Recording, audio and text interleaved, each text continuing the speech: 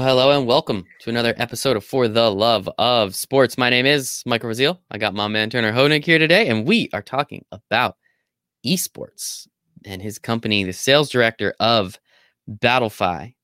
But this is For the Love of Sports, I said. This is a podcast where I get to talk about sports. I get to talk about business, and I get to talk about everything in between with incredible people like Turner. Turner, how you doing today, buddy?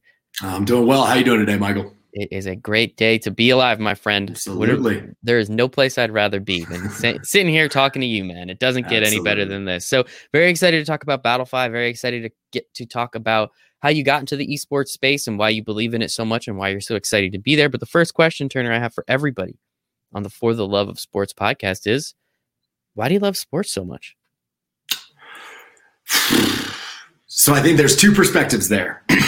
I think the first perspective is I am not an athlete. So I would say from a fan perspective, it's about creating memories. I think that whether your team is down 10 runs in the ballpark, or if you guys are, beating the hell out of a team by, a couple touchdowns, there is a lot of time to create a lot of memories with a lot of friends and family. And I think that kind of memory is exactly why I love sports.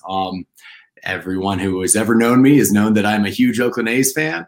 I will die on that hill. That's my childhood team.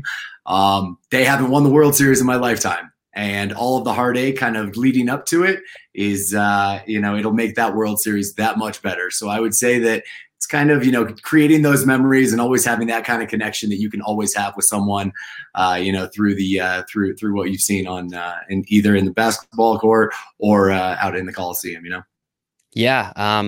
I've never been to the Coliseum. I want to go because they just keep talking about tearing it down for like pretty much my entire life. They've been just talking about how they want to get rid of it. So I'm excited. Eventually I will make it there because I don't think they're getting rid of it anytime soon. But I'm a Mets fan, so I'm in that same boat, man. We've been to the World Series a couple times, but never broke through. And again, that one time we do. I cried when I went to the World Series a few years ago. I can only imagine what it's going to be like when they finally win one. I think every Oakland A's fan has to hate the New York Yankees, so go Mets. Understandable. Completely understandable. The A's won right before, I'm assuming. You were born then, right? It was like 89, somewhere around there. They beat the Giants in 4 games in 89, and the earthquake didn't even stop them. So yep. There you go. That would have just been, a childhood dream of mine to see that happen. But I was a little late to that game. There's actually an incredible New York Times op-ed where they call the Oakland Coliseum the last dive bar in baseball. I'll send that over to you after this. I like that. Yes. Yeah. I'm a big fan of dive bars as long as I feel comfortable in them. So we're good, man. I think that's awesome. And yeah, I mean, you like the thing about sports and why I love it so much. I'm not an athlete. My schedule revolves around it. What game's on tonight, what game's on tomorrow, NFL Sunday, college football Saturday. I mean, it's kind of cool now. Like I love football, but I got 2 days of my week just given back to me now because I get to sit on the couch and watch football. So I won't say I have to, but I now can go do things, and hopefully spring comes a little quicker than expected, and I can go back outside again. But until then, I'm just gonna sit and watch basketball on Saturdays and Sundays now because college basketball season, right? Let's go. We will have March Madness, and I absolutely can't wait for that. COVID took everything from all of us, but it took away the Ohio State and Oregon Ducks game in Eugene, and I'm a proud Oregon Duck alum, and that would have been the biggest game in history. So. You also saved yourself from just an absolute bashing, so that probably helps a little bit too. Yeah, we'll see. I hate Ohio State, man. I'll die on that hill any day. I'm with you there. So Turner, let's talk a little bit more about you, I guess. Loving sports your whole life, growing up with it. Did you always want to find yourself in that realm? Because I know you started kind of in that advertising space a little bit, which again, sports is an industry, so you can get into advertising in sports. But was that kind of something you always set your sights on, or was it always just, hey, this is my fandom and this is my work life? Honestly, it was the latter. It was fandom and work life. And it's awesome that, the two were able to come together like they were. But no, they were completely kind of separate. But I feel like in your professional career, having a wide kind of swath of interests certainly is never going to hurt you at all. So in my professional career, I started out as a media planner. Quickly found out that I didn't exactly want to be a media planner my entire life. It was a great kind of digital media 101, for all intents and purposes, right out of college. I worked for Universal McCann, and Sony Pictures Entertainment was our client. I got to learn a hell of a lot in a very short time frame. But I quickly realized that media planning wasn't exactly where my kind of strengths were. I certainly wanted to be across the table and actually working with clients and working out with what are their problems? Do I have what I need in the tool bag to help out with those issues? And how can I kind of forge a relationship with those people so that I can be the best kind of solution forward for them? Lo and behold, wore a lot of hats, but eventually got over to Battlefy and working within the esports space. And it's been a hell of a ride ever since. Yes. And esports, as we know, has been blowing up, especially. I feel like personally, I didn't really start to pay attention to it too much. It's been around for a while, right? The League of Legends league has been around for well over 10 years, if I'm not mistaken, at this point. So it's been something in the 90s too. I can't remember, but whatever. And that it's been around, and it was a very niche market, and people kind of just like, oh, you're watching kids play video games. That's stupid. And now we're getting to the point where it's like, hey, a 16-year-old kid just won the Fortnite World Cup and took home $1 million or whatever it is. So it's obviously become significantly bigger in the lexicon. Wherever there's an audience, wherever there are engaged eyeballs, it's going to be a no-brainer that brands are going to want to be there. They know that they need to be there. And it's a missed opportunity if they aren't. So that's where, I agree with you. It wasn't, kind of in the zeitgeist like it is now, but certainly, over the past, I would say absolutely 10 years, the audience has grown. Advertisers are starting to take notice, and they understand that they need to be engaging with that audience. And if they aren't, they're missing the boat. They are, missing a huge opportunity, and it's kind of an investment. You need to start out kind of the earlier you start, the better your investment is going to pay off for you later on. So that's the interesting thing to see. And it's a lot of fun talking to different brands. We're talking to everyone from, CPG clients all the way to automotive clients. And it's very interesting to hear their concerns in talking to the esports kind of audience and seeing what's most important to them. It's the wild, wild west. There are a lot of different ways that you could spend money in talking to esports fans and competitive gamers. So it's very interesting to kind of have those conversations and start figuring out what is the best solution for said client based off of what they're telling you. Yeah, and I think that's the most important part. That's everything, though, right? It's just, what are you looking for? And you said, do I have the tools in my tool belt to be able to help you? And that's if we break it down like that, it's pretty obvious. What's the difference between esports and traditional sports, right? It's the opportunity to watch it live, but I think you even get a bigger opportunity on the highlight side with esports, and then the personality side with esports outside of maybe the NBA, the NFL. If you're not a quarterback, nobody really gives a shit. And there's Odell Beckham, and then there's quarterbacks. And then in the MLB, people even, I guarantee you're from LA, as you said, right? Or how many people are going to know Mike Trout walking down the street?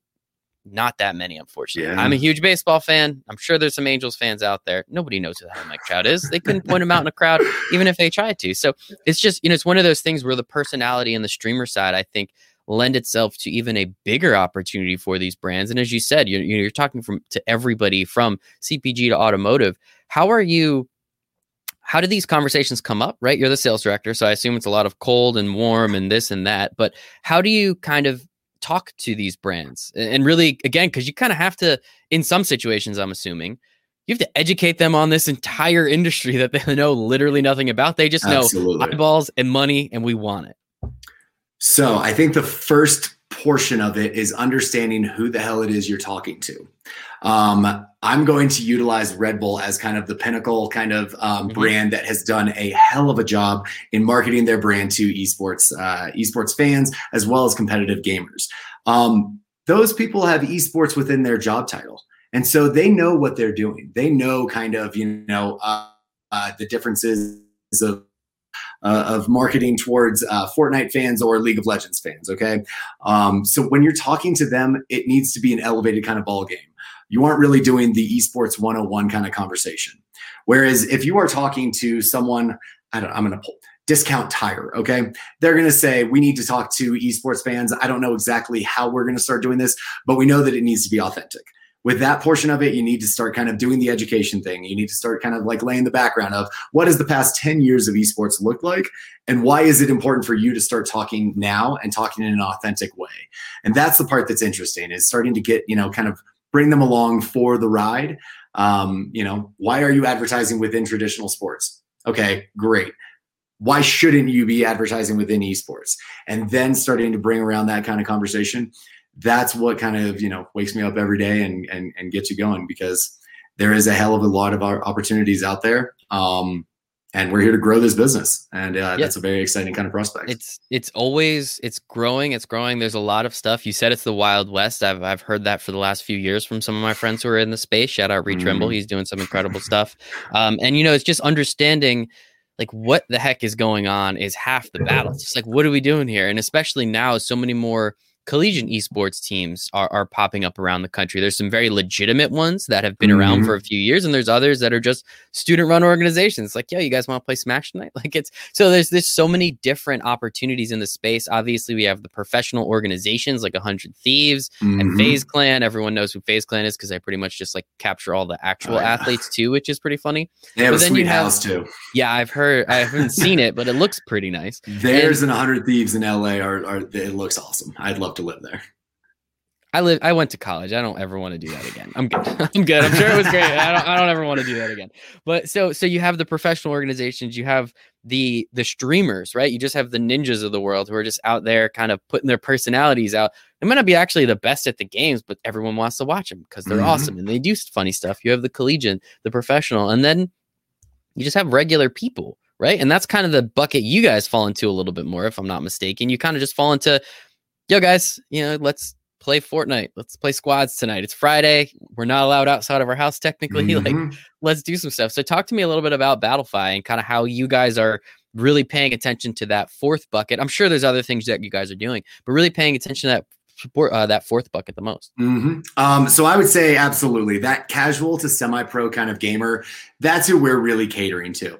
Let's take, me, for example. I was not a huge gamer prior to the pandemic, but all of my buddies said, hey, we're buying Xboxes. Call of Duty is going to be our thing. Fantastic. So what we're doing on Battlefy is basically providing a way for anyone to get onto Battlefy and create a tournament across any different game, across any different platform. So that could be you and I kind of, saying, hey, we're the Fortnite Friday Night Drinking League.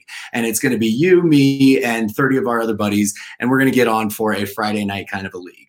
That's the infrastructure that Battlefy started out as in, 2013. And as a UGC kind of a platform, we did a hell of a good job of retaining our users. We have about 80 million users globally. And they keep coming back to Battlefy because we take the insights from what was this tournament experience like? Pre and post game surveys. What did you like about the cadence of the tournaments? Did we need to kind of set this up differently? Is there a different kind of format that makes more sense?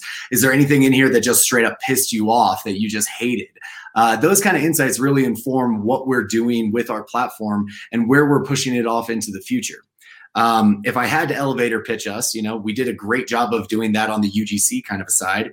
We got the ear of the publishers, and we're actually the infrastructure that's running some of the official events from, let's say, Riot Games with their College League of Legends series.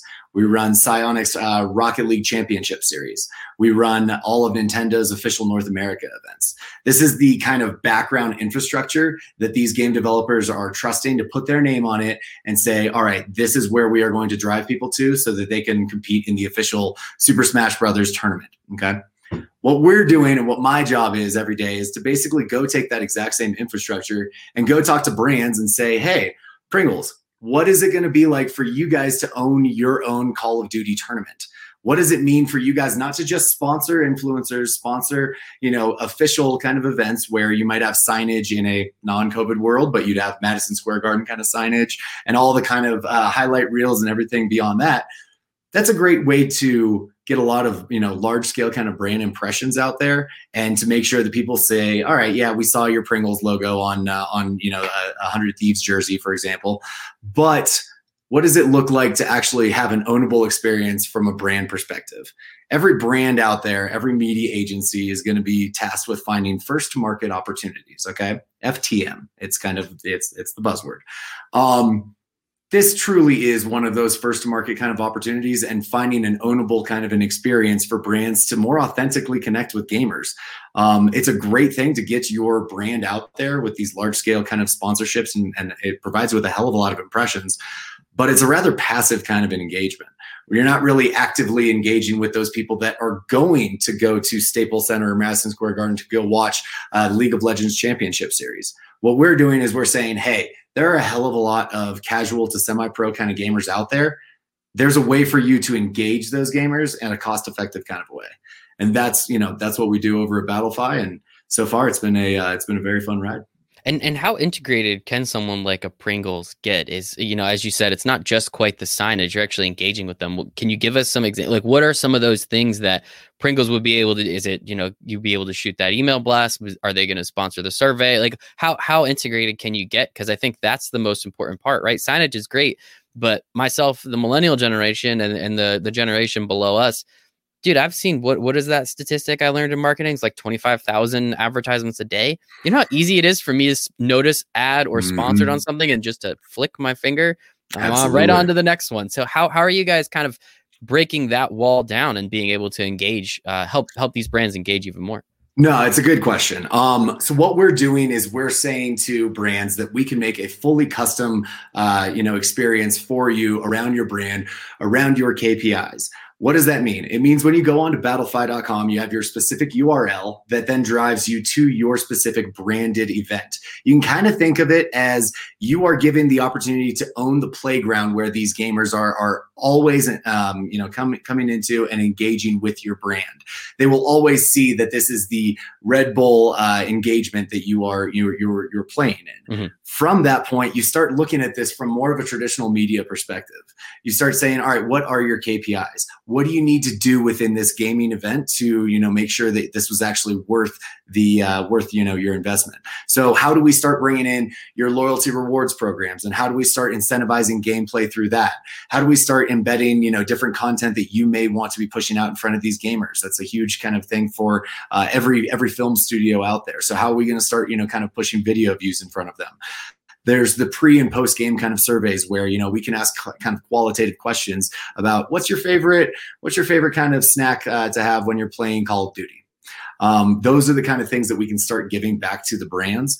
Furthermore, you're familiar with Discord, I'm presuming. Mm-hmm. Yep. That's where we're basically doing all of our communication with the players, but we're also going to say, hey, this is how we're going to build up this community for your brand.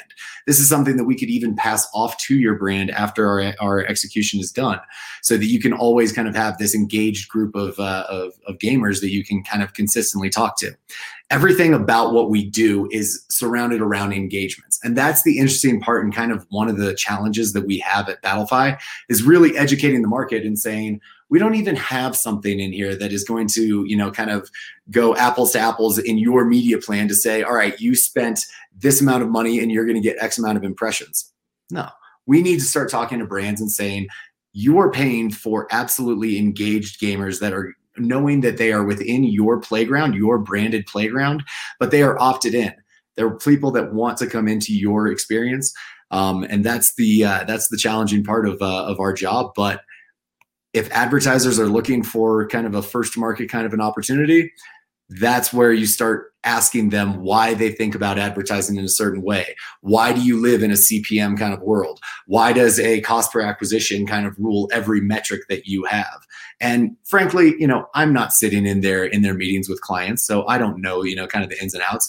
But that's kind of the fun part of sales, is that you start trying to figure out what are the individual things that are making or breaking your opportunity. And that's the challenge that I look forward to. It's a fun challenge, man. Sales. Some days you don't want to do it. Other days you really want to do it. I think it's how you stay in the middle. You can get, the highs are super high, but the reason they're super high is because the lows can be really goddamn low. Yep. So that's certainly something that I think every salesperson kind of grapples with is how do you keep your emotions in the middle and not get too kind of how you make sure that you don't waver, because it's a scary little time there. Yes, that emotional roller coaster is not the most fun. So, over obviously, we talked about how over the last 10 years, let's say, esports has really started to become much more common, and it's not just like silly people. Again, going back to my dumb comment, oh, you just watch kids play video games. Well, you watch large men hit each other on a field on a Sunday. Like, why is this any different? And usually, when you bring up that argument, they have some stupid quip back, but it's pretty much the conversation's over. So what happened over the pandemic was just, I mean, I heard it, a million times, especially in the beginning, those first 4 or 5 months when there were no sports on, esports was the only thing that people could watch. I downloaded Twitch. I downloaded Discord. Like there were so many things that I did in that first 4 months that I never paid attention to before. I watched, ESPN had that awful like one-on-one tournament that they did that was just complete trash, but hey, it was something, so I watched it, right? So with the pandemic, those first 4 or 5 months, it was like a 3-year stretch for esports. So many people kept saying like the acceleration, yada yada yada. What did you guys see in that time, especially from brands realizing, well, hey, like sports aren't coming back for a little while, we know that, we don't know when they're coming back, but we know it's not going to be for a little while. The only thing that's running right now are kids and games, and now they don't even have anything to compete with, starting 7:00 at night, which maybe they wanted to throw on a basketball game. Well, now they can't, so now they're going straight to their video games at 5 and just staying on. How did you start connecting with brands in that sense, and how did you guys look at this opportunity and say, hey, like this sucks, but we can really spin this into a positive? Absolutely. So I think it is about providing that kind of an education. I think any marketer can understand, okay, how do we start pivoting things? The beginning, the middle of March, like no one knew what those 2 weeks, like no one knew what the hell to do. So it was only going to be like, it was like 3 weeks and we're going to get over it. This is going to be it's like 2 weeks. It's fine. Yeah. So it was kind of like, all right, we're just going to wait. We're just going to wait it out. But then all of a sudden, I would say around kind of like middle of April was when you started seeing brands saying, all right, this is here to stay. How do we start kind of pivoting around to what we're doing? So from that point, it really is kind of education around, hey, this is at least what we're seeing on our platform. This is the kind of growth that we're seeing from gamers coming on and just developing out their own tournaments. This is the increase in traffic that we're seeing. These are the games that we're starting to see kind of get more traction. How can we bring you in a cost-effective way? Now, what I think is really interesting about advertisers is that all of them have an upfront. Okay. They're going to have an upfront with Facebook, Google, or Amazon. That money is going to be set in there. So please describe what an upfront is, if you don't mind. No problem. An upfront is basically a way to sign on for X amount of dollars. You are going to spend X amount of dollars with Facebook, and we'll figure out exactly where we're going to push those dollars. But the more that you're buying, the more cost effective we're going to be, and the more discounts we're going to provide. That's usually, those are kind of signed on for at the beginning of the year. And then those dollars are set. You really, it's difficult to get out of those, and it doesn't make sense really to get out of them. So there's already a smaller amount of money for players like Battlefy to kind of play around with. And so it is interesting to try and see what the relationships are with advertisers and those kind of platforms, and see where you actually have an actual legitimate shot at taking away some budget. Now, from what I've seen is that a lot of advertisers have a specific marketing budget for innovative type of executions. Okay. That's where we kind of fall in. So it really is about educating them and saying why your offering that maybe isn't the biggest in the marketplace is going to be better than, something else that they are possibly thinking about. But again, that is part of the challenge. I would say that from the pandemic and the start of it, it really was about educating our brand partners about what we're seeing in the in our space, the kind of stats that we're seeing and what the opportunities are for them moving forward. So that would be my best answer for them. Yeah, no. And it's a good answer. And it's always funny, right? Every brand has a very set budget until it's not set anymore, right? It's always fun. It's always fun to see. It's like, clearly I didn't do a good enough job to, add that value. So we're going back to the drawing board there. Yep. But I think, just with the pandemic and everything that's come with it, obviously a lot of negatives, but I try and spin everything into a positive, and there's a way to do that if you want to, right? You can stay negative. I try not to. So I think it's really important what you guys have been able to do. And over, the 7, 8 years, there we go, that you guys have been around. I know you've only been here for a couple months now, if I'm not mistaken, correct? About half a year, a little over half a year. Correct. What have you seen in that amount of time, and what do you see moving forward for Battlefy to say, hey, like we are going to be a major player in this space? Because look, we're already connected with Riot, we're connected with Nintendo. Having those types of names attached to what you're doing, I feel like it's just going to hopefully, cross my fingers, make your job a little bit easier moving forward. Absolutely. Moving forward, it is working with brands for longer multi-year kind of partnerships. It is bringing them in and saying, all right, this is your first time, kind of really trying to engage with esports fans and competitive gamers. Hopefully providing, that quality kind of an experience where they say, all right, great. Not only did we see the brand lift here, but we saw conversions through a loyalty rewards program or promo codes, QR codes, things like that, where we can start actually kind of driving the bottom line. Hopefully we are kind of providing that kind of community aspect where they're authentically engaging with gamers. I think one of the things that I've seen so far is that advertisers are terrified of getting their brand messaging wrong to gamers. Mm-hmm. They know that they are an audience that calls bullshit quicker than any other audience out there. So I think there is a lot of hesitation in speaking to them from a brand perspective. So if we can kind of, provide a fail-safe to say, hey, maybe we should steer away from this kind of brand messaging. Maybe we should go this kind of route instead, and providing them that value year over year, that's just going to drive the overall kind of value of our offering up and up and up. And that's at least my role within the company. I would say that the goal is to be the place for gamers to come and create their own tournaments, and also the place for them to come and play. Now that is an uphill battle, but that is the opportunity is ripe for the taking. I love that Battlefy has been around since 2013. It provides that authenticity. It provides a kind of a safe space for brands to kind of play in. So that's the exciting part of it, and every day is kind of figuring out how we can drive that value with our brand partners and find that budget. So you said something there that I've heard so many times, and I agree with and I believe, but why are gamers one of the audiences that are so quick to sniff out inauthenticity? Like, why is that? Because I've heard that for the last 4, 5, 3, 4, whatever years, that yes, if you're not authentic, they're going to write you off immediately. I haven't read any case studies on it, but I also haven't dug too deep. And you say it again, and I'm just kind of curious, why do you think that is? What is it about this audience that's just like, yeah, get the hell out of here? You're very clearly just trying to slap a logo on and get me to buy shit. God, that's a good question. Why are they able to call bullshit quicker than any other audience out there? I think that's because mine. Absolutely my words. I'm kidding. I think it's because there's no reason for that kind of bullshit. When you're gaming, there is a cut and dry winner and loser. There is, kind of cut and dry strategies that you can sit there and employ. I think it is because there is that passion for what they're doing. And I think that, gamers are seeing like, all right, well, now every brand is seeing that, we are kind of that target audience, especially given the pandemic. I think it's because there is no tolerance for that kind of bullshit. And so if you do it the wrong way, they are a connected kind of community that can quickly spread, brand hate. You're only, a few disgruntled gamers away on Discord from having someone say, oh, well, I am never, ever going to buy M&Ms ever again.